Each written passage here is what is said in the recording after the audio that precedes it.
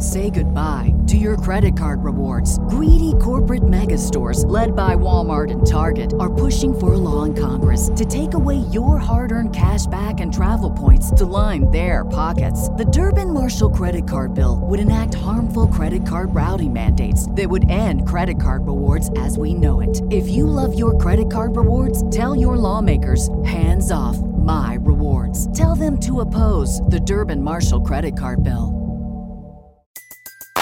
Everybody in your crew identifies as either Big Mac Burger, McNuggets, or McCrispy Sandwich. But you're the Filet-O-Fish Sandwich all day. That crispy fish, that savory tartar sauce, that melty cheese, that pillowy bun. Yeah, you get it.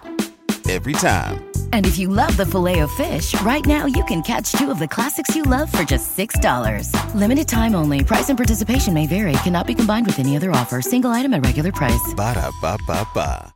Hi all, Double G from Fight Game Media here, letting you know that we have a sister podcast feed to the one you're listening to right now. Mike Gilbert and JD Oliva have been doing a podcast called Brace for Impact, which is now on a free feed of its own.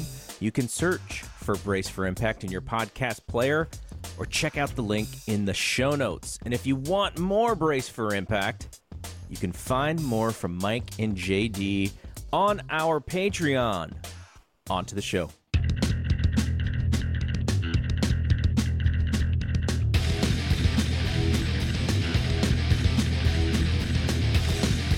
Hey everybody, and welcome to the In the Clinch MMA podcast on the Fight Game Media Network. I'm Paul Fontaine alongside Ryan Frederick, and for week number 2, you're listening to us on the free feed. Thank you for joining us, and do make sure, if you haven't done it already, subscribe, leave us a nice review, 5 stars. And then if you get a chance, support the Patreon, where you can get a bunch more fine podcasts, including The Dynamite Show, Brace for Impact, the 1997 Raw reviews with Garrett Gonzalez and John LaRocca. I believe that has, the 5-star podcast, the Joshi podcast. And and then, of course, on this fine network, you've got Pound for Pound, the commercialized version of, Brace for Impact, the commercialized version has its own feed. That's right. We got In the Clinch, that's us. The Wrap, which is the WWE podcast. They just did a Survivor Series review last night with Keela Cash and Scott Young, which I haven't had a chance to listen to yet, but I will be listening to at work tomorrow. And also the new show that I believe debuted this weekend, although I haven't seen it in my feed yet, The Boom, with our friend Peppermint Fatty, James McDaniel, and Kevin Eli joining the Fight Game team. So I'm actually really looking forward to that one. So that's all on the free feed. So yeah, just get the plugs out of the way now, and and we've got so it's going to be probably a shorter show tonight. We have the one show to look over, and honestly, there wasn't a hell of a lot there. But we decided also to look back over an important event that happened this year. What year was it? It was USF 40. 2002. 19 years ago today. Wow. And one of these guys is still kind of almost active. Crazy. Actually, well, yeah, in a way, the other guy too. And we've got, we just some other kind of fun stuff for Thanksgiving we're going to get into here. As it is Thanksgiving, 6 weeks late as far as I'm concerned, because we already celebrated our Thanksgiving the way when it's supposed to be celebrated, the second week of October. But for some reason, you guys celebrated a month before Christmas. So Ryan, are you looking forward to a weekend off? Yeah. I'll get more into that later. But here's the question: what's your favorite Thanksgiving food? Honestly, mashed potatoes with corn kind of mixed in. Okay. Like I like to put the corn in the mashed potatoes and then just throw butter in that thing and just wait for the heart attack. Oh, that sounds good. I'm a big stuffing, dressing, whatever you want to call it guy. Like I could eat that, any time of the year. It doesn't necessarily have to be holidays. I could eat that any time of the year. Funny thing with stuffing is I've never liked stuffing. Like I just could never get into it. And my mother-in-law, who is a terrible cook, she won't ever listen to this, so I don't feel bad about saying that. But she made stuffing that I actually liked. And it's literally the only thing she ever made that I liked. We would go over to her house when I first started dating my wife. Of course, once I got the ring on her finger, I don't think I ever went back to my mother-in-law's place. But she still to this day comes over here. And we do the cooking because she's horrible. But the stuffing, like she brings stuffing over for Thanksgiving, Christmas, Easter, and I will eat her stuffing, and that's literally all I'll eat. And I don't like stuffing, but for some reason, something about her stuffing, I like it. So, so do you have turkey or ham or both? We do turkey Thanksgiving, and that's pretty much it. It's usually just me and my dad eating, eating, you know, especially now these days. But Christmas, we kind of save the ham sometimes for Christmas. Sometimes we do other stuff for Christmas, but usually just when we used to have big old family get-togethers, it was always turkey and ham. So, have you ever done the deep fried turkey gimmick? No. We usually either do it in the oven or we smoke it on our smoker. Just depending on that sounds good. Depending on weather and how difficult we want to make it. Yeah, I had never tried that, and then one year at my workplace, my boss brought the big, I don't know what it was. It looked like a big like a bin of like that you put like crude oil in or something like that, and he used that as a deep fryer. And this turkey is so good; it was so juicy. And I'm not normally a big turkey guy, but this tasted almost like deep fried chicken. Like it was so good. Yeah. And I like when my wife makes turkey, I'll have the chicken leg, the leg, I should say, the turkey leg, and that's usually about it. Yeah. I mean, living in Texas, obviously, deep fried turkey is a big thing. Yeah. Thing down here, but it's something I've never had, and I'm more of just like the plain old white meat, dark meat when it comes to turkey. But then give me all the dressing and stuffing you have. Yeah, that's probably like the number 3 cause of homes being burnt down in the holiday season is deep fried turkey would be my guess. Do it outside. Away from the house. Yeah. Yeah. So now that we got everyone's appetites wet, I guess as you're listening, it'll be 2 days until the big turkey day. The other thing is that, okay, so you guys do it on Thursday, and the one thing that is good about that is everybody celebrates Thanksgiving dinner on, Thursday, evening, right? Like you have Thanksgiving dinner, like it's pretty much universal in the United States. In Canada, because it's on a Monday, some people will do it Saturday, some people do it Sunday, some people do it Monday. We almost always do it Sunday, and I say most people I know do it Sunday. The odd time we'll do it Monday. When we used to have our cabin, we would have all the kids out there, and we would have almost like a Thanksgiving picnic, and that would be on the Monday. And then we would, when food was done, we'd clean up the cabin and pack it up for the year, because by the second week of October it's starting to get pretty cold in Winnipeg. So the cabin was pretty much shut down after that. I mean, I think there was one year we went in November, but it's pretty cold. Yeah.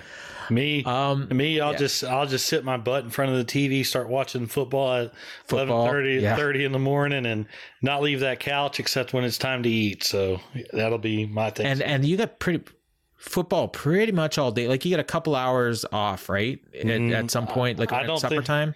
No, I don't. Or really is it constant? I think it's constant. I think once one game ends, the next game starts because there's 3 games. So. Right. It used to be 2, so you would have a break. Yeah, you'd have the night off. Yeah. You always got the Lions, and you always got the Cowboys. Yep. And then just whoever Redskins else sometimes, or the Washington Football Club. Yeah. It's just whoever at night, whoever's turn it is. Yeah. At night now. Right. Yeah. And usually they want a big draw nowadays. They're probably like the Chiefs or something. I haven't looked at the schedule. It's the Saints and Bills this week for the Thursday Saints night. And Bills. That's not a bad game. It's not a bad game. Our buddy Rodney, who there's no chance he's listening to this. Well, maybe he will. Yeah, we're on the free feed now. I should tell Rodney to listen to this. He'll be watching. He's a big Saints fan. Peppermint Fatty as well. and he will be listening. So shout out to Peppermint Fatty. Yeah, so we had a show. Okay, let me. You know what? I don't want to get off track here. Yeah, we had a show this weekend. Big fight in the main event. It's funny because I was reading the Observer this morning, actually, and this afternoon, and I got to your report and I read the first paragraph, and it's talking about how after a couple weekends of great fights and fight of the year contenders, we had a fight on this show that many people are now saying might be the fight of the year. And I'm like, okay, Vieira and Tate was okay, but it wasn't no fight of the year. And then I realized I was reading your last week's report because you haven't submitted this week's report yet. So you were talking about Holloway Rodriguez. And I don't know if it's that we've been spoiled with a bunch of great cards or what, or if it was just this card was not great, or maybe a combination of both. But I mean, well, I'll put it this way. We had one finish in 11 fights, and they weren't terribly compelling 3-round decisions in a lot of these. There was one somewhat minor judging controversy, although it was a horrible scorecard, but it didn't affect the result. And the main event was, it was a quality fight, but it wasn't anything close to the fights we've had on the last few cards. Ketlin Vieira, she may have earned a title shot. Maybe she needs one more win. It doesn't really matter because she's going to get killed by Amanda Nunes, maybe literally. Miesha Tate just wasn't enough. I mean, she was right there. After the fourth round, it was tied. So, I mean, if she would have won the fifth round, she would have won the fight, but she faded in the fifth. And that's where the damage really started to take its toll. And Vieira kind of lit her up in the fifth, and she won a unanimous decision, 4 rounds to 1 on one card and 3-2 on the other two. There was 2 close rounds in this fight, and I mean, if you gave them both to Miesha, which I did, and I guess a couple of the judges did, then you would have had it 3-2. But the 3 rounds that Vieira won were clearly hers, and she arguably could have even won the other 2. What'd you think of this main event? I didn't think it was that good. It was not a pretty fight, and it was just it was one of those that was, in my opinion, close and kind of could have gone either way, and neither woman really did anything to say, hey, I'm the winner of this fight. It just came down to who did enough to win each round, and I had it 3-2 for Vieira. But it wasn't just it's close. It was close rounds, but nothing nobody put a rubber stamp on it saying I'm the one who really won this fight. It was one of those where it was close enough to where if either one of them would have got it, it wouldn't have felt wrong. But I think Vieira won the fight overall. But yeah, I think if Tate would have won it, it would have felt wrong. I don't know. Yeah, personally, especially the way she looked. Yeah, and Vieira wasn't, she wasn't doing a whole lot to make a compelling case that she won. She won, a lot of these rounds, even though, but I think Cormier said it a couple times. Go ahead. I was going to say Cormier said it a couple times during the fight. Vieira wasn't trying to win; she was trying not to lose. Yeah. That sounds right, right there. And just, I don't know. I guess spoiled from the last, last several weeks being just great cards and great fights. But this is just a really lackluster fight, which basically summed up the entire card, on Saturday. Yeah. I mean, the sad thing is, you could make a case that this was the fight of the night. it wasn't, and it wasn't great. I wouldn't make that case. I wouldn't make that case, but No, but the fight of the night was the Yanez fight. But what this was, it was the number 7 and the number 8 contender in possibly the weakest division, in the sport outside of the featherweight division, which is non-existent. So realistically, if it was any fighter besides Miesha Tate in this fight, it's not the main event. And meanwhile, you've got these two in the main event, and it's 5 rounds. So this was what should have been. Like, this is what you would expect when you have the number 7 and number 8 fighters in a weak division fighting each other. It's just, it was in the main event position of a card that was, quite frankly, not very good.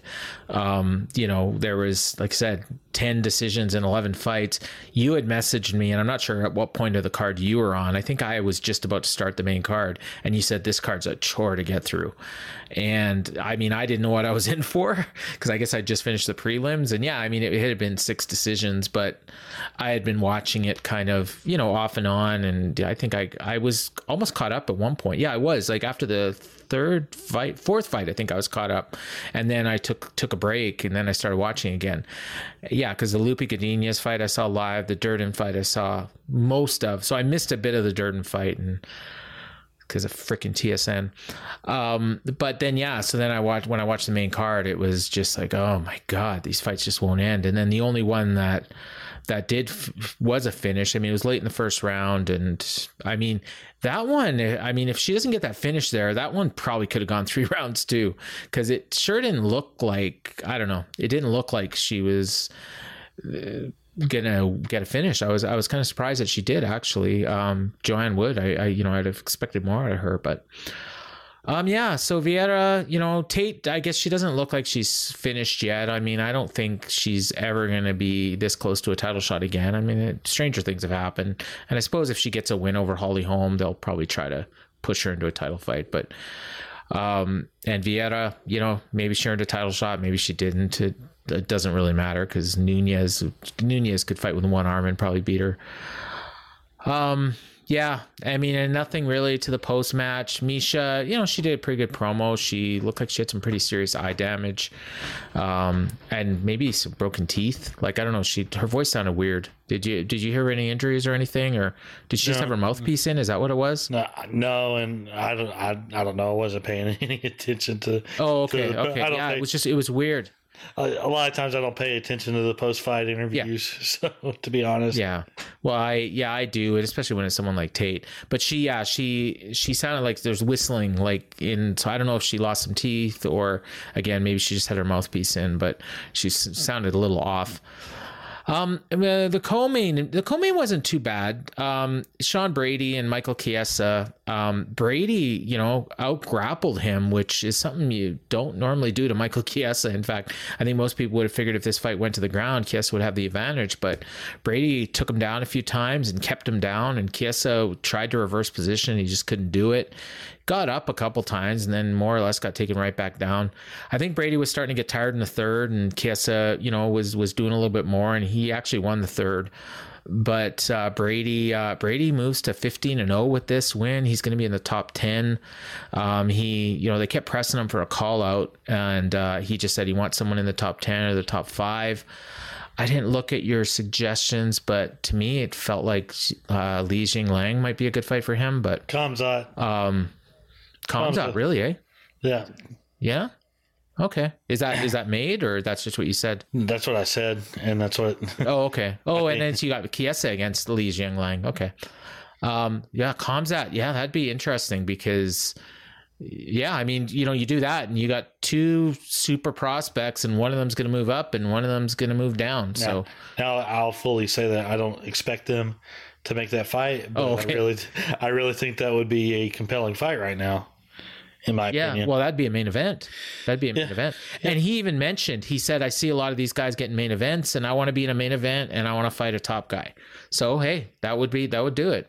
That was actually the first name I thought of was Kamzat, and then I thought, no, there's no way they'll make that fight. And then that's why I picked the guy that Kamzat just beat. So, but yours makes sense too. Yeah, they don't usually basically the same 4 guys. Yeah, plus they usually book winners against winners. That's just fair enough. Standard booking, especially a guy who's won 4 in a row in the company. That's usually both of them, right? Yeah, both of them 4 in a row now. Yeah. So that'd be a good fight. Or 2, 3. Actually, he's won 5. 5. Yeah. So. Yeah. Chiesa. So Chiesa probably would have won that fight had it gone another minute. So because he had Brady in trouble in the 3rd round, and I even put on Twitter, which some people roasted me for, is this like I was just saying, Chiesa would have won that fight had it been five rounds, and and everybody was like, crap. I go like, it's just an observation based on how this fight was going. This fight was going to be 5 rounds until the 5-round main event until they were able to rebook Vieira and Tate on the show. So I mean, so they're like, oh well, Sean Brady would have prepared for 5 rounds. Still could have got tired. Chiesa. Well, I mean, and he probably was preparing for 5 rounds until they changed it. Yeah, Chiesa looked plenty fresh at the end of the third.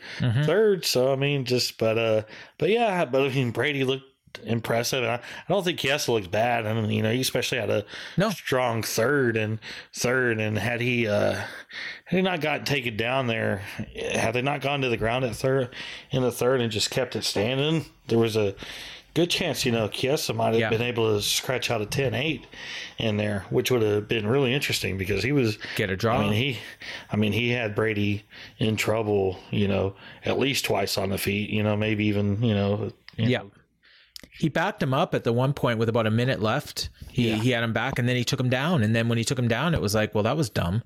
Yeah. I mean, I guess he was landing some elbows on the ground, and he, like you said, if he would have had another minute, maybe. I just thought.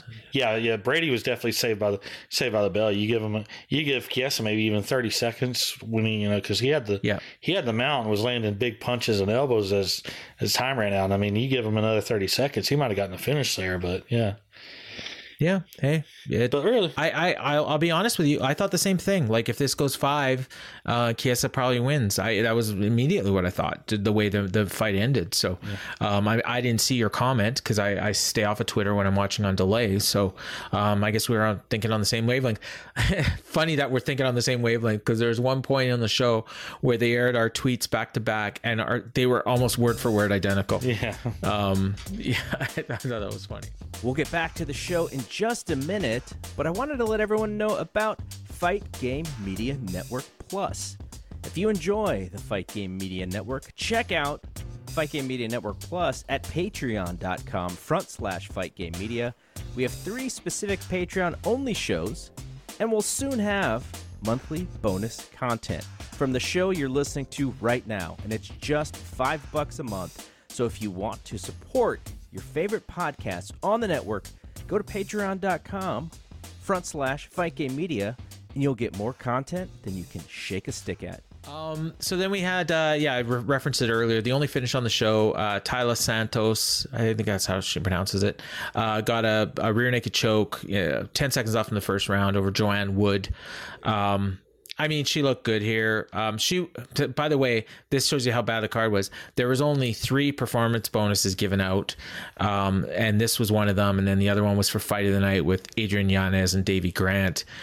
I mean, not much to say here. It's the flyweight division. Santos is now 19-1, so I mean, she's gonna get a title shot at some point. I mean, that's 4 wins in a row in UFC, and her only loss was a split decision in her debut.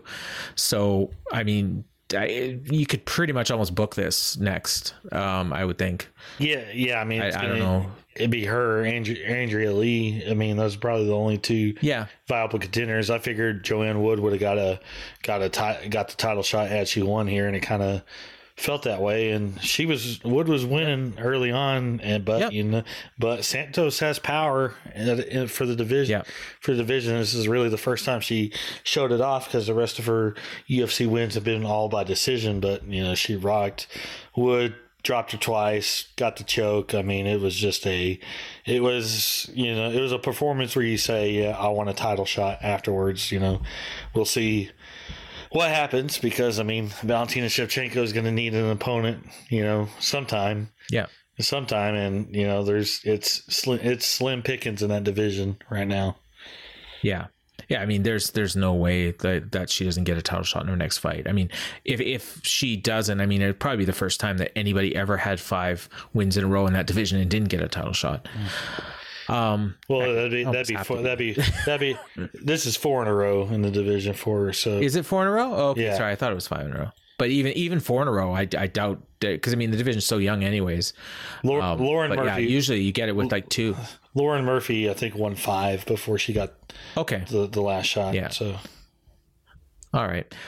Yeah, Ronnie Yaya and Kyung Ho Kang. This was a classic striker versus submission guy, artist, and both guys kind of had their moments. I mean, there was the one point when Yaya was going for some sort of a leg lock, and Kang was like kind of lighting him up on the ground with punches. Both guys kind of had their moments, but I don't know. Yaya won a decision. I be honest, like I kind of was drifting in and out during this fight. I mean, it was just kind of there. This was probably about the point where it started to hit me how long the show was. But yeah, I mean, Yaya got a good win. He moves up to 28-10. These guys are both like, they're at the similar level. They're not in the top 15. They're never going to be title contenders, but they're names that people know on a card. And I don't know, it's the third straight fight without a loss for Yaya, so that's good for him, I guess. It was a typical Ronnie Yaya fight. Once the second round hit, the first round was kind of a lot on the feet, and Kong knocked him down, but Ronnie Yaya doing his thing where he wins rounds by, even when he lands 5 significant strikes or less in a round, just complete control on the ground in the second and third, and that was really what it was. Kang didn't have any answer for him on the mat, so yeah, you're pretty typical standard. If you see Ronnie Yaya win by decision a lot, where he dominated on the ground, this was no different than those fights. Just, I mean, he's tough on the mat. It's very hard to beat if he gets you down. Yeah. So the opener of the main card, Adrian Yanez won a split decision over Davy Grant. Now, if it had been 29-28 Grant, I mean, I would have thought it was the wrong decision, but I would have thought, okay, whatever. A couple of the rounds were close. But no way in hell did he win that fight 30-27, as one judge had it. And I think, was it Cecil Peoples? No, it was not Cecil Peoples. Oh. He hasn't judged in forever, but it's Tony Weeks. Okay. Tony Weeks. Okay, it was another boxing guy then. Yeah, I mean, I can't remember. I think the last time I remember Cecil Peoples judging a fight was the first Shogun Lyoto fight. That's the last. Yeah, I haven't heard his name as a judge in 10 years. But I mean, there's no way this was 30-27 Davy Grant, right? No fucking way at all. Pardon my language. I mean, that's honestly one of the worst scorecards I've ever seen. I mean, I like Davy Grant, and we picked him on the big payback, so it would have been nice. I thought there was a chance he might get 29-28. I had it for Yanez, obviously 29-28. And I mean, and Yanez could have been 30-27. Honestly, the rounds were, I mean, I think one of them was definitively Yanez. The other two were kind of close, and you could have gone either way on either one of them.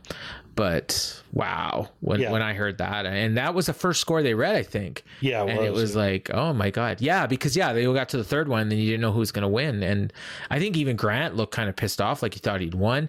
The funny thing is the way some betting sites work, you would have got a win on this, because you bet on the total score as opposed to the result on some. I've seen a few different betting sites with that. So technically he wins 5 rounds to 4, based on all the judges' scorecards. So, but Yanez got the win. It's, again, he's a bit bantamweight. That's a tough division. And damn, I mean, he's won, 7 in a row, 4 in UFC. So he's not anybody to ignore. And he's got some names people know, Randy Costa before this, Gustavo Lopez, Victor Rodriguez. He even got a win over Kyle Estrada on the indies, or the regionals, I should say.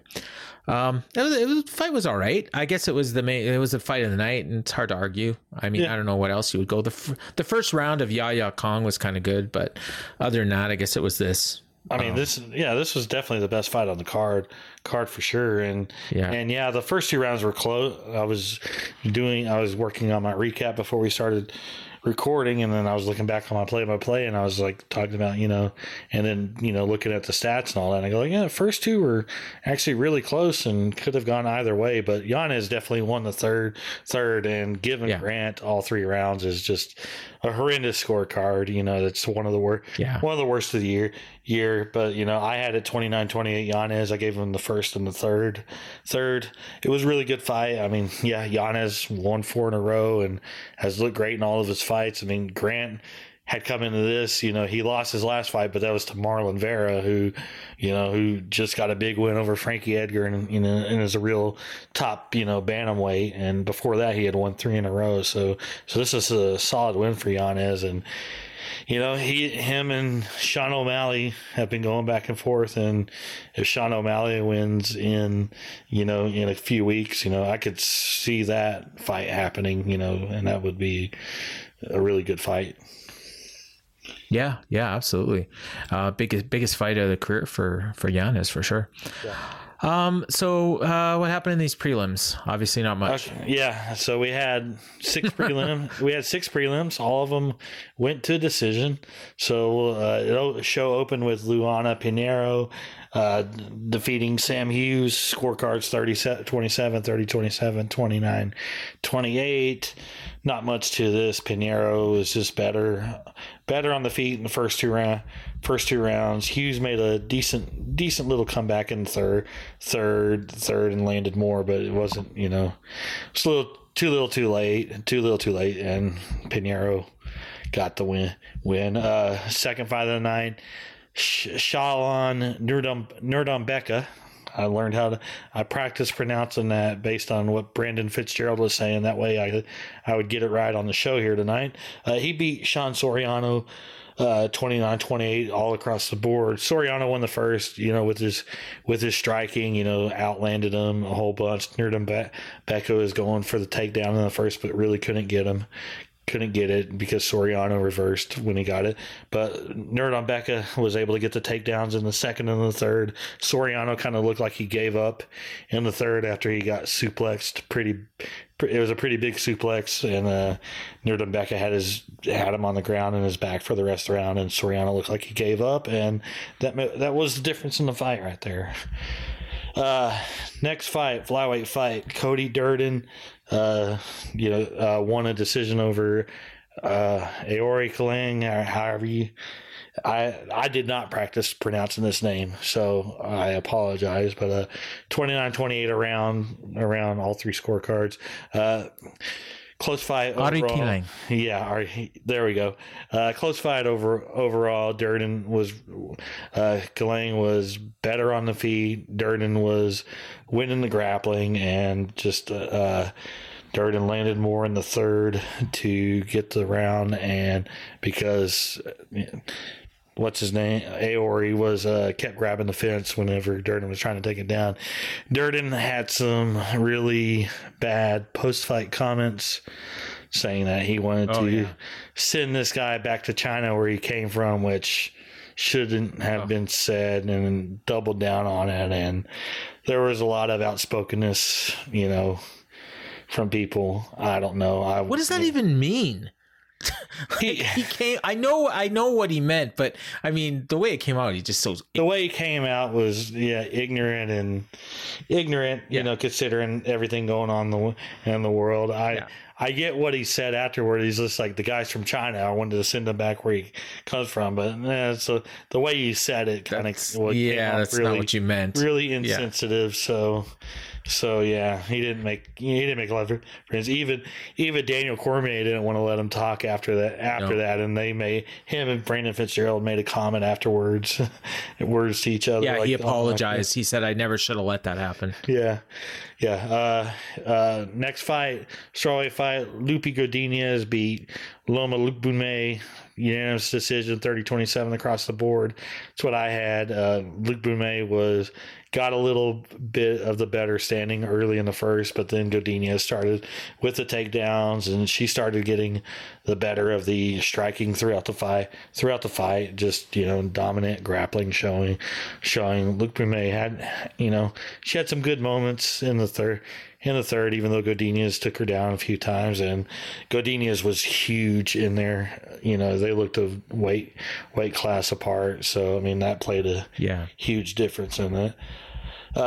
Fifth fight on the card, Rafa Garcia beat the debuting undefeated Natan Levy, 29-28 scorecards across the board. I actually had this fight 29-28 for Levy. I was one of only 2 people who had it. I thought the first 2 rounds were Levy's rounds because Garcia in the first, he got a couple of takedowns. Levy was winning the fight on the feet for starters, but Garcia got a couple of takedowns, but he actually just did nothing with them, and Levy actually landed from the bottom, which I thought was the big difference in the first. Second round, Garcia got 2 takedowns, Levy got 3, and it was again Levy landing more on the feet, which all the judges gave him the second. The third, Garcia actually got multiple takedowns and did stuff with the takedowns, and he clearly won the third. It kind of came down to the first, which I guess the judges scored the takedowns more instead of, actually looking what they did with the takedowns. I'm not that big of a fan of scoring rounds for fighters who just get takedowns and do nothing with them. I feel like you need to get the takedown and then get about immediate 20 seconds of offense to actually say, hey, that was a worthy takedown that would win you a round. But yeah, some judges don't know it, still don't understand it. So, and then last fight on the prelims, Pat Sabatini beat Tucker Lutz, unanimous decision, had a couple 30-27s and a 30-26, just all domination by Sabatini on the ground. Took him down multiple times, had him close to being finished in the first, had him close to being finished in the second. Second was a really dominant round because Sabatini took him down within like the first 20 seconds and had him down on the ground for the rest of the round. Third round was a little bit closer, but Sabatini still won it with the grappling, and it's good solid win for him. Lutz had 112 in a row coming in, and Sabatini has looked really good in the UFC, and he's one of those Philly fighters, teammates with Sean Brady. I mean, they're kind of, that little camp that they have is on the come up. So, that was a really good win for him. Yeah. Speaking of that Sean Brady in his post-fight interview was also asking for a show in Philly, said they'll sell out the First Union Center or whatever it's called. And that, he mentioned Sabatini and a bunch of the other Philly fighters as well that, would said they'd fill up that arena, so maybe they'll do that in the new year. I wish I had an opinion on the Garcia Levy fight, but I didn't see it because TSN aired it on TSN2. It was in the listing, so I set my PVR, recorded it, sit down to watch it, and I'm watching tennis.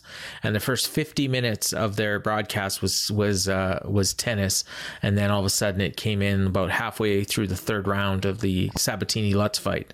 So I missed most of that fight and all of Garcia Levy. I saw everything before that on UFC Fight Pass, and TSN.ca. Yeah, that was another one. So we go from TSN.ca. No, we go from Fight Pass to TSN.ca to TSN2. Unlike in the US, like you so nicely put it, where you just put on ESPN Plus and let it run. Yes, if we have any new listeners who live in Canada, I feel for you, because Paul literally messages me every week about how to watch the show because he's not always on Twitter, like I am. He'll maybe get on it like once a day, and then I see UFC Canada tweeting out how to watch, and I'm just like, and I look at it, and it's just like so confusing to me just looking at it. I go like, man, they have to switch like channels like 4 times for first hour of prelims are on this, and the next 2 hours of prelims are in this channel, and then the first hour of the main card's on this channel, and then the last 2 hours of the main card's on this channel, and then it turns out like it's not even on the channel. It's not even right. It's not even right, and all that, and me, my lazy ass. This show started at 2:00. I turn on ESPN Plus, get the stream going on ESPN Plus at 1:59, and don't have to change it at all. And I really wish it was that easy for Canada or I would pay like $20 a month to be able to get ESPN Plus. Get your VPN. Yeah, I have a VPN, but I don't want to screw up my my Apple TV. So this wasn't like the French Open or something that they were preempting this for either. This was like some Grandmasters tournament in the middle of Europe with like nobody in the crowd, and we're watching like two people I've never heard of, and I actually like tennis, so this was and you're not even exaggerating. Like and then they say tsn.ca, so I go to tsn.ca and I can't find it anywhere. So then just on a whim, I fire up my TSN app, which it's not supposed to be on, but then I look on the bonus feeds. They got like 19 channels, and one of these bonus feeds happened to have the UFC on it. So I watched it there, and I happened to click on just as the first fight, or it was the third fight, was starting. So I didn't miss anything there. And then I stayed through the Lupi Godinez fight. And then I think I even asked you at one point, I'm like, oh, is there no fights until 4:00? And you're like, no, here's where they are. And I'm like, oh, thanks. They make it frustrating. And you know what the thing is, like, any casual fan, like, they're not trying this hard. They're just not watching. Yeah. And especially for a card like this. And I'll tell you this too, the main card on the listings, it said it was the prelims. So I recorded it because I knew it was going to be the main card based on the time, but it said it was the prelims. It did not say anything about Miesha Tate. It was advertising Pat Sabatini and Tucker Lutz as the main event of the prelims. And if I'm a casual fan, if this is boxing and I know it's like, maybe a guy I've heard of in the main event and maybe I want to watch, but then they're talking about the prelims and there's a whole bunch of people I don't know, I'm not watching. So they got to get their shit together. Yeah. But anyways, yeah, so that was the last card before the Thanksgiving break. So we got next week off, and then is it 3 weeks in a row or 2? 3 weeks in a row. I think 3 weeks, yeah. So the 4th, 11th, the 18th. The 11th is a pay-per-view. The 4th is, what's the main event of the 4th? Rob Font and Jose Aldo. Oh, God, yeah. Oh, yeah, that's a great one. Then, of course, we got the 11th, which is from MGM Grand, which I T-Mobile. Mistakenly thought T-Mobile. was MSG again, or T-Mobile. Yeah. When I did in my little video update a little while ago, I got through about half of it thinking it was an MSG card, and then I corrected myself. And then what's the 18th is what? The Derek Lewis and Chris Dawkins is the main event. Oh, right. Oh yeah, right. Our boy, Chris. And if you look at the lineups for all three shows, especially the pay-per-view, it's going to be, it's a pretty deep, everybody was complaining about these, outside of a couple of shows, these cards being weak. I mean, the 2 fight night cards in December are pretty deep, and of course you got this pay-per-view card is just absolutely loaded from top to bottom. So it's really three really strong cards to close out the year, and then it's like, then I think there's there's 3 straight Saturdays. I think we got three straight Saturdays. It might be 4. Well, technically it's 4 weeks from show to show, but that's 3 Saturdays with nothing, because because we got Christmas, because the next 2 Saturdays Christmas, New Year's are the 25th and the 1st, which obviously they're not going to run shows on those days, and they're just following the same schedule where they just don't come back until the 3rd week of January, because the 8th is there's still college football going on. So the 15th is the first show in 2022. Okay, yep. Okay, so we got 3 weeks off. I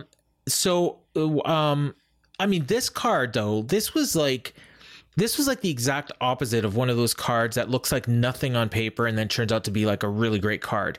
This card actually looked not too bad on paper, and it just didn't deliver at all. Because I mean, you had names on here, and if we had like 6 or 7 finishes, like you'd have been talking about this. Wow, what a great card! Yeah, but we just didn't get any of that. And it was just a bunch of dudes and ladies fighting, and it's like, because I mean, you don't always get like a quality co-main like Sean Brady and Michael Chiesa, and then like a Joanne Wood. Yeah, that one was a good fight though. Yeah. And Davy Grant, I mean, these are names that people like Ronnie Yaya, like the whole main card was fighters people know. And that is definitely not always the case on these ESPN Plus cards. The prelims were the prelims. I mean, when the big story is Lupi Godinez, I mean, and that was a big story, but, and then Cody's promo. But yeah, I mean, hopefully these December shows will deliver. So we referenced at the beginning of the show, we wanted to talk about a big card from 19 years ago this week. In fact, as we're recording, it was 19 years ago today. I assume this was a Thanksgiving weekend. Do you know? Sure. Off the top of your head? Sure. Okay. They didn't well, really... I mean, they didn't really make a big deal. I'm trying to think. What's it? So it's the third? No, it wouldn't be actually. It's always the last fourth Thursday. It's the last Thursday of the month. Always. Yeah. So it wouldn't have been Thanksgiving. It would have been the week before Thanksgiving. Yeah. But it was in Vegas. It was at the MGM Grand. T-Mobile wasn't a thing yet. And it was Tito Ortiz and Ken Shamrock, which was a huge fight at the time. I think it set a record like for buys other than like the first 5. They did 150,000 buys, which is like, this was a time when they weren't even on major cable systems. And for them to do that was, I mean, almost unheard of. It'd be the equivalent of doing like 500,000 if they would have had full clearance. Yeah. But yeah, I mean, you know more about this than I do. I mean, I've obviously gone back and watched it, but I just finished reading Ken Shamrock's book, so I know a lot of the backstory. But you lived it. You were watching at the time, and how big was this to you? I mean, it was. So when you start at the timeline from when the Fertittas bought the UFC, this would be the first. I would call the first major like landmark moment from the time they bought it, because this was actually a profitable show at the time. It set the company record for attendance, the company record for gate. It was Ken Shamrock returning to the UFC. He had fought a couple of times since he had left his WWE or WWF run, but this was his big return to the UFC. And Tito Ortiz at the time was the big star, and it was really the first time you saw a fight where trash talk was utilized in building up a fight. UFC got on Best Damn Sports Show period with these two, and they were talking trash, and that was the very first exposure for a lot of people to the UFC. And I remember, I was watching at the time, and I remember that being a really big deal. I mean, and they even they even did like a UFC 37.5, which was all broadcast on the Best Damn Sports Show period. It was when Chuck Liddell and Vitor Belfort fought.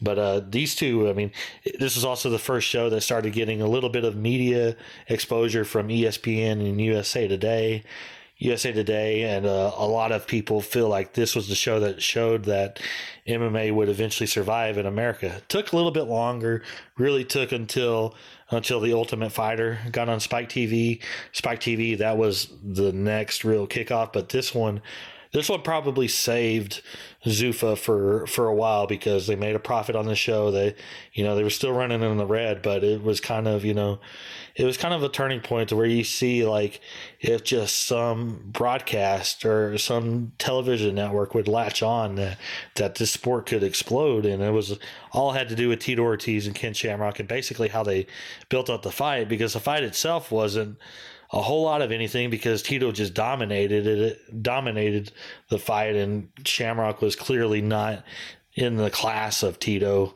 and Shamrock's corner ended up stopping it at the end of the third. But it was it's a really big show. Looking back at the time, the very first show I went to was the first Tito and Chuck Liddell fight, and this show had a lot to do with getting my interest that big. I mean, and even Chuck Liddell was in the co-main, knocking out Babalu Sobral. Yeah. Sobral, and then when you look at the card, I mean, we're talking about, this was 19 years ago today, and it had Robbie Lawler and Andrei Arlovsky, who are still in the UFC fighting to this day on it. So I mean, wow. Still is they're fighting in the UFC again would be a little more accurate, but and really, like, Andrei Arlovsky, when he got his win here, he moved to 5-3. So I mean, it wasn't like this guy was like at the start of a Hall of Fame career or anything. I mean, he was barely a 500 fighter, and this kind of to get that first round KO over Ian the Machine. And I just watched this not that long ago, and that kind of started him on the road to where he eventually won the heavyweight title. The second round KO of Babalu by Chuck Liddell, I mean, that set him up for a title fight with Tito. And even though he lost his next fight, they still went ahead and did the title fight anyways, because that's what they did back then. And still now, but people act like this is a new thing. And I mean, he got knocked out by Randy Couture in his next fight. And then the next UFC fight he had was against Tito for the title. Or I guess it wasn't for the title, was it? No, it was just the main event because Tito had lost the title by then. But that was kind of, I mean, they could have had another big money fight if the cards had worked out right for that one. I guess that was the first one you saw, but it was, I guess maybe it eventually made the 2006 fight bigger. When they did the year end show that did 1 million buys in 2006. Well, the 2006 Tito Chuck fight got as big as it did because, well, I mean, Tito left for a while and then he came back and Shamrock came back and they did the Ultimate Fighter there, right, during the winter and spring months of 2006. And then Tito and Ken fought 2 more times. They fought on a massive pay-per-view and had a controversial finish in a fight refereed by Herb Dean, which, even in 2006, the more things change. Yeah. And then they fought again on free TV, and Tito, Ken was way past his prime and shouldn't have been fighting at that point anyway. But those 2 fights really, I think that really helped, push that second Chuck Tito fight over the 1 million buys. Yeah. Well, and I mean, the combination, I think everything just kind of fell into place for them. I mean, some of it was by design, but a lot of really good luck there too. Yeah. But like you said, Robbie Lawler got a big win here, big KO win, moved to 7-0. Andre Arlovsky, another first round KO. A lot of quick finishes on this card. Matt Hughes defended the welterweight title against Gil Castillo. He and Carlos Newton got a big win here. So I mean, a lot of basically almost every fighter on this card except for the first prelim were darn near close to Hall of Fame fighters. Vladimir Matyshenko, I mean, that's somebody everybody knows, not necessarily Hall of Fame, but big card again. Like, this was way off my radar at the time. Like 2002, I was right into wrestling, and I was probably watching TNA at the time, and WWE. But I obviously watched the Best Damn Sports Show, so I would have saw these two, and that's probably where Tito kind of first got on my radar. Would probably be around this time because it was pretty hard to escape it. And listening to Wrestling Observer Radio, Dave would have been talking about him too. Yeah. So that was a big show. 19 years ago this week. And real quick for those who are new listeners, I like to occasionally go back and look at big turning point cards here on the show, because I get so frustrated like reading MMA Twitter these days, and it's all these people who came on when Conor became a big thing in 2015 and they think they know all about the sport, and I go like, guys, you should be if you'd have been watching this as long as I have, you would have seen some crazy stuff, and so you missed out. So I really am trying to expose these older shows and be like, hey, go watch these shows, learn your history of the UFC. There was there's 20 years of pre-Conor stuff to learn. So well, that's why I went back and watched a lot of this. I started at UFC 1 and I got all the way up to about 50, and then at that point it was started to be like, okay, these are starting to get like stuff I actually remember, so maybe I'll stop here. And then I was just getting so busy with the podcasting and all that other stuff. But I strongly recommend going and watch this one, because this is an easy show to watch, with all the finishes and the big stars, and 8 fights, 8 finishes, and 6 of them in the first round. So yeah, we just had that show a couple weeks ago where I said was this the one too? I think this is the one where they ended up showing every fight on the main card because of all the quick finishes. So this is one of those. I can't remember. Well, I can't imagine they didn't with all these early finishes. I know I saw all the fights on the DVD, but I mean, that's not necessarily what showed up on the broadcast. And I do have this. I have this DVD sitting on my shelf, kind of behind me as we're recording. One other thing I wanted to ask you about this, I want to see if you know.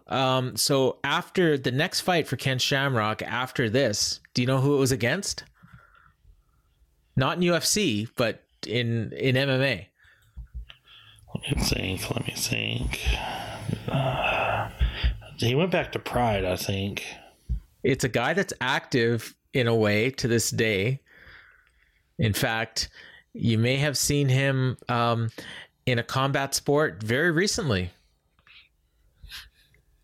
His next fight was against Chemo, from what I can remember.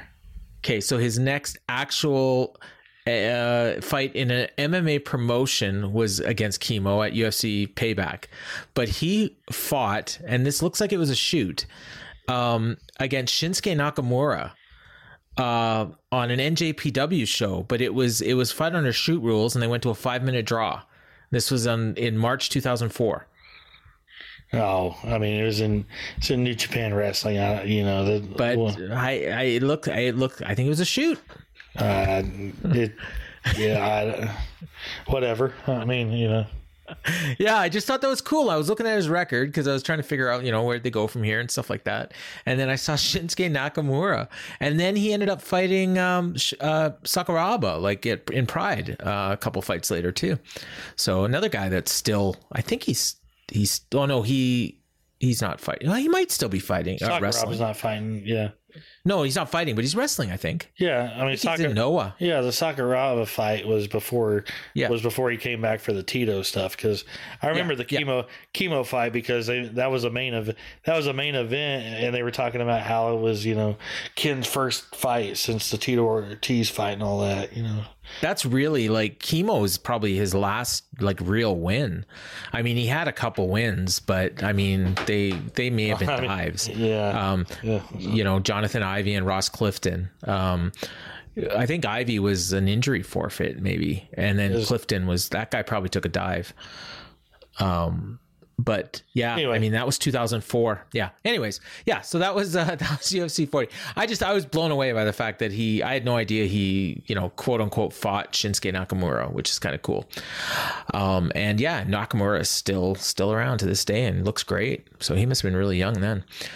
Okay. And, so we got, we have to talk about segment, and I like your idea this week. So, why don't you tell us what we have to talk about? Okay. For this week, we have to talk about segment, because it wasn't a whole lot that went on this week, but we're going to talk about things that we're thankful for in MMA in 2021. And myself and Paul have both come up with 3 things that we're thankful for in mixed martial arts in the year 2021. So let's have at it. Okay. So what, you want to do one at a time? Yeah, let's go one at a time. So, okay. So I'll go first. Okay. I'm thankful for Max Holloway. He is a blessing. He's blessed. And he's a blessing. I love to watch him fight. I love to watch him talk. I think he's a great representative for the UFC. He's just, you look at him and he's a fighter, and I just love it. So I'm thankful for Max Holloway. All right. The first thing I'm thankful for this year is all of the great fights we've seen. I mean, we started off the very first UFC card of the year, had the aforementioned Max Holloway in that just completely incredible performance against Calvin Kattar. And then you go back, and then you come all the way into November, and we're just coming off of 2 shows that had 3 legitimate fight of the year contenders on it. There's just been crazy action all year. I mean, this is, if you're a fight fan and you love fights, I mean, 2021 might be the strongest year for actual fighting, that I can remember in a long time, maybe ever, so I'm thankful for all these great fights we've seen this year. So I am thankful for ESPN Plus. For all you American listeners, and I wish we had it here, but you know what? Since it's American Thanksgiving, we can be thankful for ESPN Plus, because you got a one-stop shop there where you can watch all your shows. You got a show pretty much every weekend. You even have non-UFC stuff, with PFL being on there sometimes, and and then you got all those other sports. You got NHL hockey, which I like, and I don't even know what else is on there, but all the time. And then all those great talk shows. So yeah, I'm thankful for ESPN Plus. Okay. And my second thing I'm thankful for this year is crowds being back. I mean, I love these empty arena shows. There's just a whole different feel to them, especially when they were happening last year. But if you remember the very first show that we had back in Jacksonville, just an absolutely insane crowd from the start. I've been to a couple of UFC events since crowds have started coming back, even getting COVID at one of them. I mean, it doesn't, there's still nothing like watching, UFC with an arena full of fans. And we've had some great cards with great crowds. The May show in Houston, the July show in Vegas, the Madison Square Garden crowd was fantastic. I'm sure in a couple weeks, with that major show in Vegas, that crowd's going to be great. Just having fans back in the arena has made some of these shows and some of these fights just, better. Yeah, no, I totally agree. And those are both good calls. I am thankful for all you people listening. And, that make it possible for us to do this. I want to thank the people that supported us on the Patreon and that continue to support us on the free podcast and that get the word out there. I want to thank all the people that I'm thankful for the people that we interact with on Twitter, for ESPN for putting those tweets up. So then we get more followers and we get more people to interact with. And I enjoy conversing back and forth. Even when I don't agree, I try to be respectful to you if you're respectful to me. And if you're not respectful to me, then I can dish it right back too. And I know Ryan does the same thing. But I am definitely thankful for all you MMA fans out there. And, without you, we got nobody. We're just talking into mics and nobody's listening. So thank you. And here's to a great 2022. Yeah, my third thing I'm thankful for is kind of a 2-in-1. It goes back to, much like Paul, I'm thankful for this podcast and, all these, new Twitter followers we get that I get on a weekly basis because I'm always on, ESPN, whether people like it or not. I don't know why they would hate it. I'm completely harmless, but I get enough hate messages, and I'm like Paul, hey, if you're nice and respectful to me, I will interact. If you're disrespectful to me, I just mute you. I don't even block you because blocking people gives it some sort of satisfaction. When you get muted, you don't even know. So those people will talk at you, and it's just like talking to air because you don't even see it. So I mean, unless somebody quotes it, right? Yeah, I mean, I don't even know if they see that. If you can see it, if they're muted. Oh yeah, you might not. Yeah, you're right. I don't block people. I don't want them to have the satisfaction of being like, yeah, I got him to block me. Yeah, that's what I wanted. No, you get muted. I think that's worse than being blocked. But yeah, those people who are very nice and respectful, I will conversate with you all day, and I hope that turns you into readers of mine and listeners of the show. And yeah, I'm thankful for this podcast and everybody we work with. I'm thankful for Paul for putting up with me every week, even on times when when we have some disagreements off, not on we don't have disagreements really on this show, but there's been other times where we've had disagreements mainly about wrestling stuff. When it comes to MMA stuff, we're pretty much on the same page, but sometimes it's wrestling stuff. The one week where I told you you're one comment away from hosting this show by yourself. Yeah, and I think you pulled that on me like 2 or 3 times. So yeah, and well, it stopped the conversation. I got to tell you, I had a conversation with the guy on Twitter this week. I was watching the Tate fight live because I was live for the main event. Yeah, you were. Because I got a couple tweets on the screen. Yeah. And because I put the one tweet on 10-9 Tate, really close first round, and and then this guy responds and I can't remember exactly what he said. He's like, oh, that's just wrong or something. And I said, so what was wrong? That it was Tate's round or that it was close. And he said, I don't know what you were watching. He said, I thought Vieira's strikes were more impactful and it was really close, but I thought Vieira won. And I'm like, so we basically said the same thing. I said it was really close and I could go either way, but I picked Tate. And he's like, oh, that's so wrong. And then, so we ended up like we shared a few tweets back and forth. And by the end of it, it was very civil because I wanted to know, what did you disagree with? I wasn't like, I think he was looking for a fight and I was just looking for a conversation. So those are the kind of the exchanges I appreciate. So I'm glad we both kind of like that. So. Yeah. And my other part of the third thing I'm thankful for having this week off because I don't know about everybody else, but I might not write for an MMA Junkie or an ESPN yet. Hopefully one day that'll come, but I probably write more about mixed martial arts in a given week than just about anybody does. So whenever I can have a week off from that, I am thankful for it. They don't, you know what? As much as I would love the prestige of writing for one of those sites and the money too, the work, I'm just not interested. I'm not as prolific as you, and I would get bored, and not bored, that's not the right word. I would get tired of it very quickly. And I don't mean tired of it like sick of it. I mean, I would get physically tired from writing that much. So I'm thankful that there's guys like you out there that do that, and guys like Nick Baldwin, who we had on a few weeks ago, and people like that, and your Brett Okamoto's and your, even Ariel, like the work he does, like he doesn't do any writing, but his podcasting and that. So yeah, all those people that put in that work, and then I just get to talk about it a little bit, and it's fun. This is a lot of fun for me. You get a little bit of money, but it's mostly for fun. So we got a quick news rundown. We got a little bit more time here left. So Ryan, you had a few news notes, a little bit more than usual. So why don't you tell us what you want to highlight? Okay.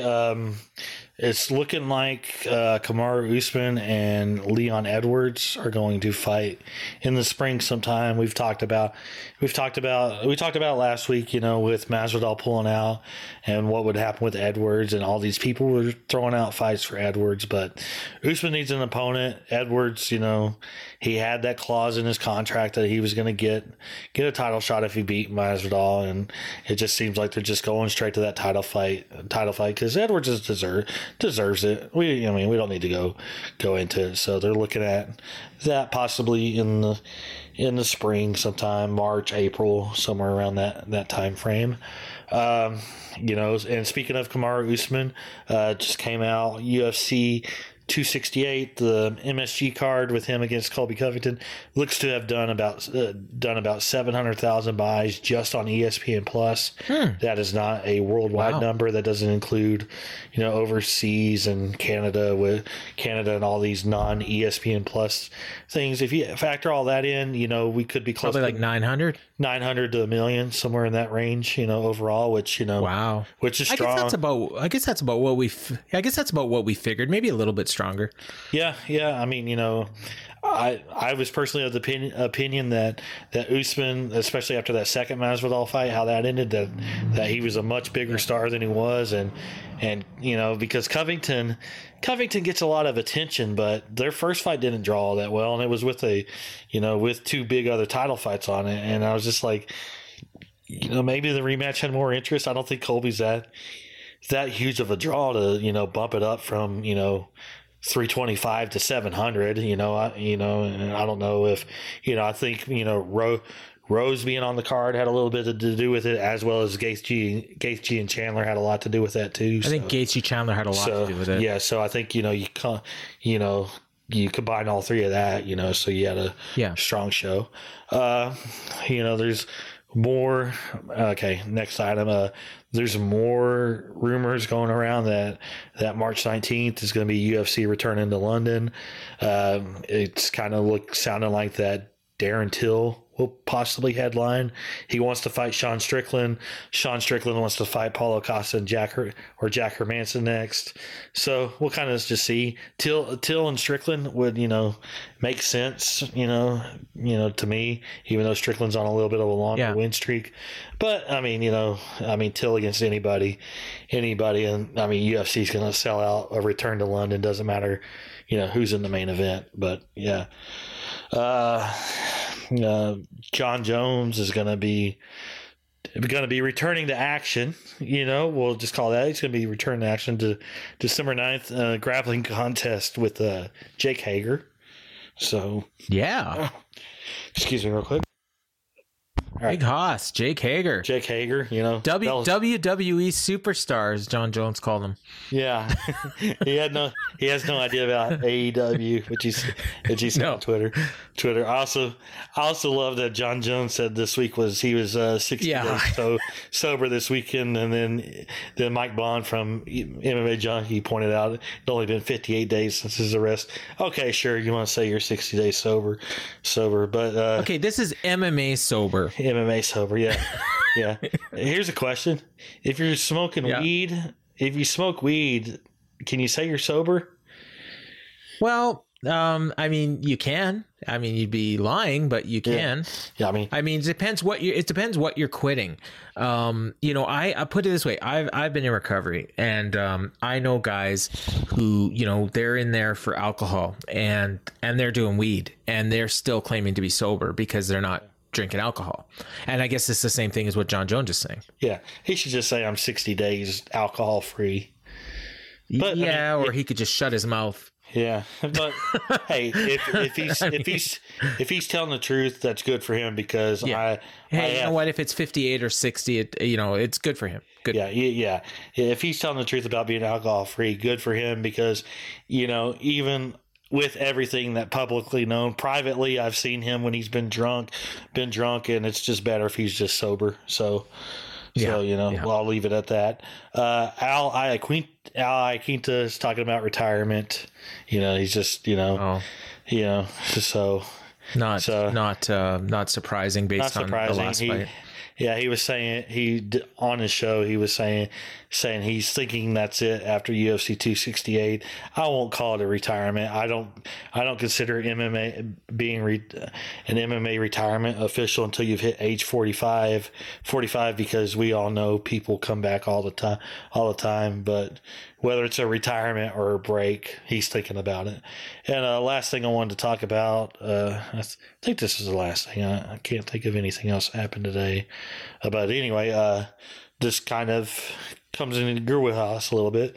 But Canada is joining, much like the United States and much like every other country, like visiting athletes are going to have to be fully vaccinated to compete in the country effective January 15th. So this affects UFC, it affects NBA, NHL, MLB, any sport. WWE. They're coming to Winnipeg on January 22nd. Yeah. So yeah, I mean, UFC was talking about, returning to Canada, as quickly as they could in 2022. I mean, I don't know if this will throw a monkey wrench into it, but I mean, you're basically having to plan it like you are having to plan, plan fights, in the U.S., about who can and can't fight. I mean, I know Dana. Before I'll let you get in real quick, but before I stopped, I wanted to say Dana. He said he's not going to make the vaccine mandatory, and I get it. A lot, and these guys are independent contractors, and even though you can make independent contractors that you contract get it.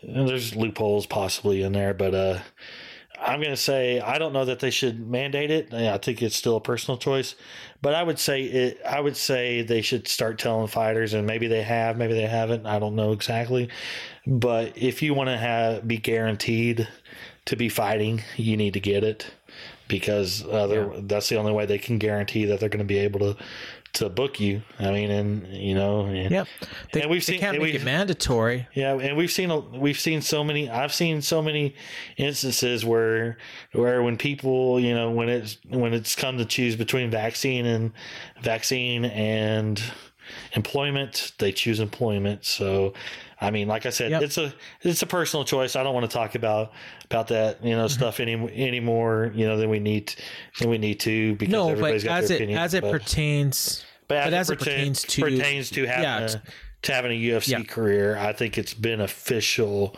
for fighters just because, like we said, the United States has this, Canada has this. Any major country that UFC is going to run is likely to eventually have this. I'm sure England will have it. I'm sure Australia will have it for sure. The way Australia is, New Zealand will for sure have it. China will have it. Japan will have it. I mean, you know, I think Ireland already does. So, I mean, anywhere they run, you know, Abu Dhabi doesn't have it, but Abu Dhabi is also the most vaccinated country in the world. So, you know, so it's just, I would say, like, in terms of Canada, like, already right now, like, you don't have to be vaccinated, but what happens is if you're not vaccinated, you have to do 14 days of quarantine. So, or it might be 7, but it's either 7 or 14, but either way. So effectively, if you're an athlete from outside the country and you're not vaccinated, you can't perform. Now I guess UFC would be different because you could come in early, but for basketball players, for hockey players, baseball, they can't, you know, you basically couldn't do a road trip to Canada. And that has applied to a few NHL players. It's applied to, obviously, to NBA players. I think the most famous is Kyrie Irving, right? Is the NBA player that won't get vaccinated. Yeah. So he wasn't able to come and play in Toronto. And obviously in a lot of jurisdictions in the United States either, right? Yeah, his team, he plays for Brooklyn Nets. New York has a mandate that you have to be if you're an athlete who mainly competes in that state, you have to be vaccinated, and he wouldn't get it, so he couldn't play any home games. So that meant he could only play 41 games the maximum for the team, and the team said, we're not gonna let you play because we're not gonna spend, you know, all our time game planning for you only to be, you know, available for half the games at most. I mean, you know, they can't. Well, less than half, because you can't play in Toronto either. Yeah. So, and that's they got through 2 or 3 games a year in Toronto. So yeah. So I mean, it's a fact of life, and I know what you get about not wanting to talk about this, but I mean, as it pertains to the active status of athletes, I think it's something we have to talk about. Yeah. You know, whether or not you want to do it, the fact is if you don't do it, you're not going to be fighting. Yeah. So, you know, it's up to you. You know, if you want to get a vaccine, go ahead. If you don't want to get a vaccine, you don't have to, but you're not going to be fighting. Yeah. My own job, I have to get a vaccine, or I have to get tested like 4 times a week. Yeah. And I work from home. And they're saying that. Yeah. So I don't really understand why I need to have a vaccine, but it's okay because I was doing it anyways. Yeah.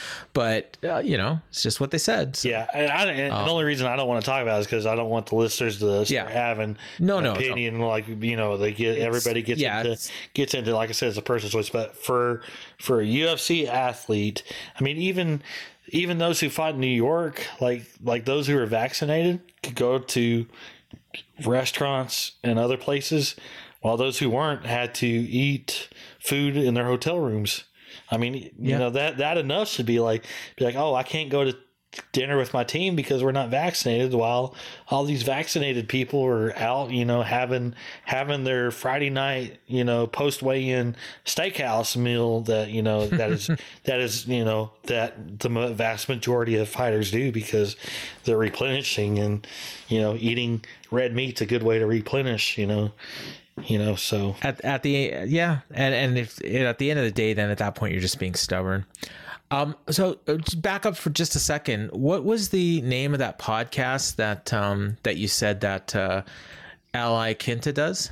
It's a Call Me Al show. The Call Me Al show. Yeah. Yeah, that's the name of his podcast. Can you hear that? No. Oh, okay. Sorry. I thought you could. I know what you're probably playing that Paul Simon song. Man walks down the street. He says, why am I soft in the middle now? Yeah. I thought maybe you might be able to hear it. Nope. Anyways, sorry. All right. So we got one more thing on this show. Unless you don't have any more news, right? I don't think so.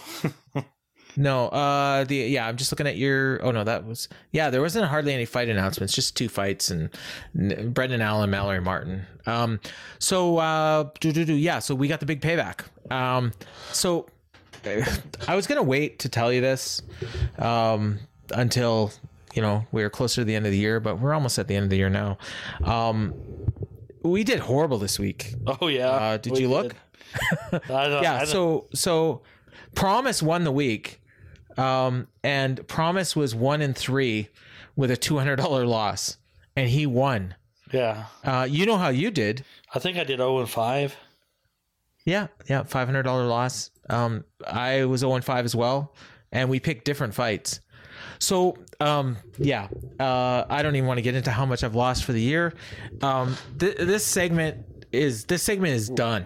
We're not doing this anymore. We might finish the year, but we're done. We're not doing betting picks anymore. We might do a best bet. We might, I don't know, maybe we'll do just best bets or something. We'll talk off air, but we're not doing this written column anymore because I can't in good faith pretend to be giving people betting advice when I've lost $2,600 over the course of a year. Yeah. You know what? I could tell you the shoot reason that we're not doing this, but that's reason enough right there. We'll continue to talk about, maybe we'll do a little segment on the show and say, hey, you know what? These are good. If you're into gambling, here's what I like, but we're not giving you best bets because they don't work. Maybe Promise can do his own column if he wants, because he's not doing too bad, but we had a good year last year, and this year has not been good. You're not too bad, but you're in the red now, and I am way in the red. So yeah, this thing's done, and we got no picks because there's no show next weekend. So I'm gonna bet. I got $100 on Ryan eating way too much stuffing. And that should be like a minus 2,000 odds right there. Hey, you know what? I'll take it. That's $5 on my $1,000 bet. I'll take it. That'll get me just a little bit back towards the black. And then of course, watch it. You break your neck, you end up in the hospital, and you don't get your thing. Hey, let's not. What a horrible thing to say. Come on. Well, man. no, if I put a bet on it, that's what's going to happen. So I won't put a bet on it. How about that? I don't think they'll take my bet anyways. There's probably some MMA show somewhere out there this weekend if you really want to see it. Although in your column you mentioned that there is no MMA events this coming weekend. I couldn't even find a show that'd be on UFC Fight Pass.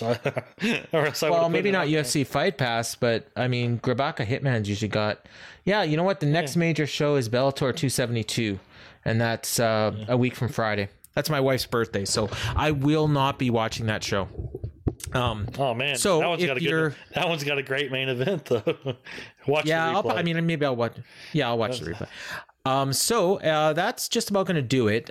So if you're listening to this on Tuesday, as you probably are, if you haven't already, and maybe you haven't, check out the interview that I'm doing on my YouTube channel with John LaRocca. I'll be recording this as soon as Ryan and I wrap up here. That's the Grandpa Des show on the Grandpa Des YouTube channel. That's on there. So John LaRocca of the Take It Home podcast on this very network. He'll be on there, and the Raw 97 show with Garrett Gonzalez, and he does the Fight Game podcast on the Wrestling Observer website, and Wrestling Promoter, all that great stuff. And I've got the Dynamite show on Wednesday. Ryan will have no column this week for an MMA preview, but he does have the MMA roundup. So if you haven't already, check that out. I bookmarked that. I read it every Monday. And check out Ryan's recap of this past weekend show that'll be in the Observer that comes out this weekend, the Thanksgiving edition, which is the Wrestling Observer newsletter for those who do not know. That's one of the most widely read issues of the year every year, actually, believe it or not, according to Dave. So a lot of people will be reading that one. And Ryan, you got anything else you want to plug before you sign off? No. I think that's it. I'm gonna enjoy my week away from MMA and probably away from Twitter. So if you don't hear from me, don't worry about me. I'll put it to you that way. Yeah. And if you don't hear from me, it's just another Saturday. So there's a very obvious sign on. And if you live in the Dallas Fort Worth area and you want to find me anytime this week other than Thursday, check out Texas Card House Poker Room. You'll probably find me there this week some point. There you go. That's how I enjoy my week off, is gambling away a bunch of money, a bunch of actual money, instead of this fake money I've lost on these betting. I wish I could do that. So there's a normal sign off that you usually do every week, and there's a very obvious sign off that you need to do this week. But let's see if you pick it up. So Ryan, take it home. I'm going to say I hope everybody enjoyed the show. Usually I say enjoy the fights this week, but there's not. So enjoy stuffing your faces and watching football on Thursday, because that's what I'll be doing. And everybody have a great week. Later. Say goodbye to your credit card rewards. Greedy corporate mega stores, led by Walmart and Target, are pushing for a law in Congress to take away your hard-earned cash back and travel points to line their pockets. The Durbin-Marshall credit card bill would enact harmful credit card routing mandates that would end credit card rewards as we know it. If you love your credit card rewards, tell your lawmakers, hands off my rewards. Tell them to oppose the Durbin-Marshall credit card bill. Everybody in your crew identifies as either Big Mac Burger, McNuggets, or McCrispy Sandwich. But you're the Filet-O-Fish Sandwich all day. That crispy fish, that savory tartar sauce, that melty cheese, that pillowy bun. Yeah, you get it. Every time. And if you love the Filet-O-Fish, right now you can catch 2 of the classics you love for just $6. Limited time only. Price and participation may vary. Cannot be combined with any other offer. Single item at regular price. Ba-da-ba-ba-ba.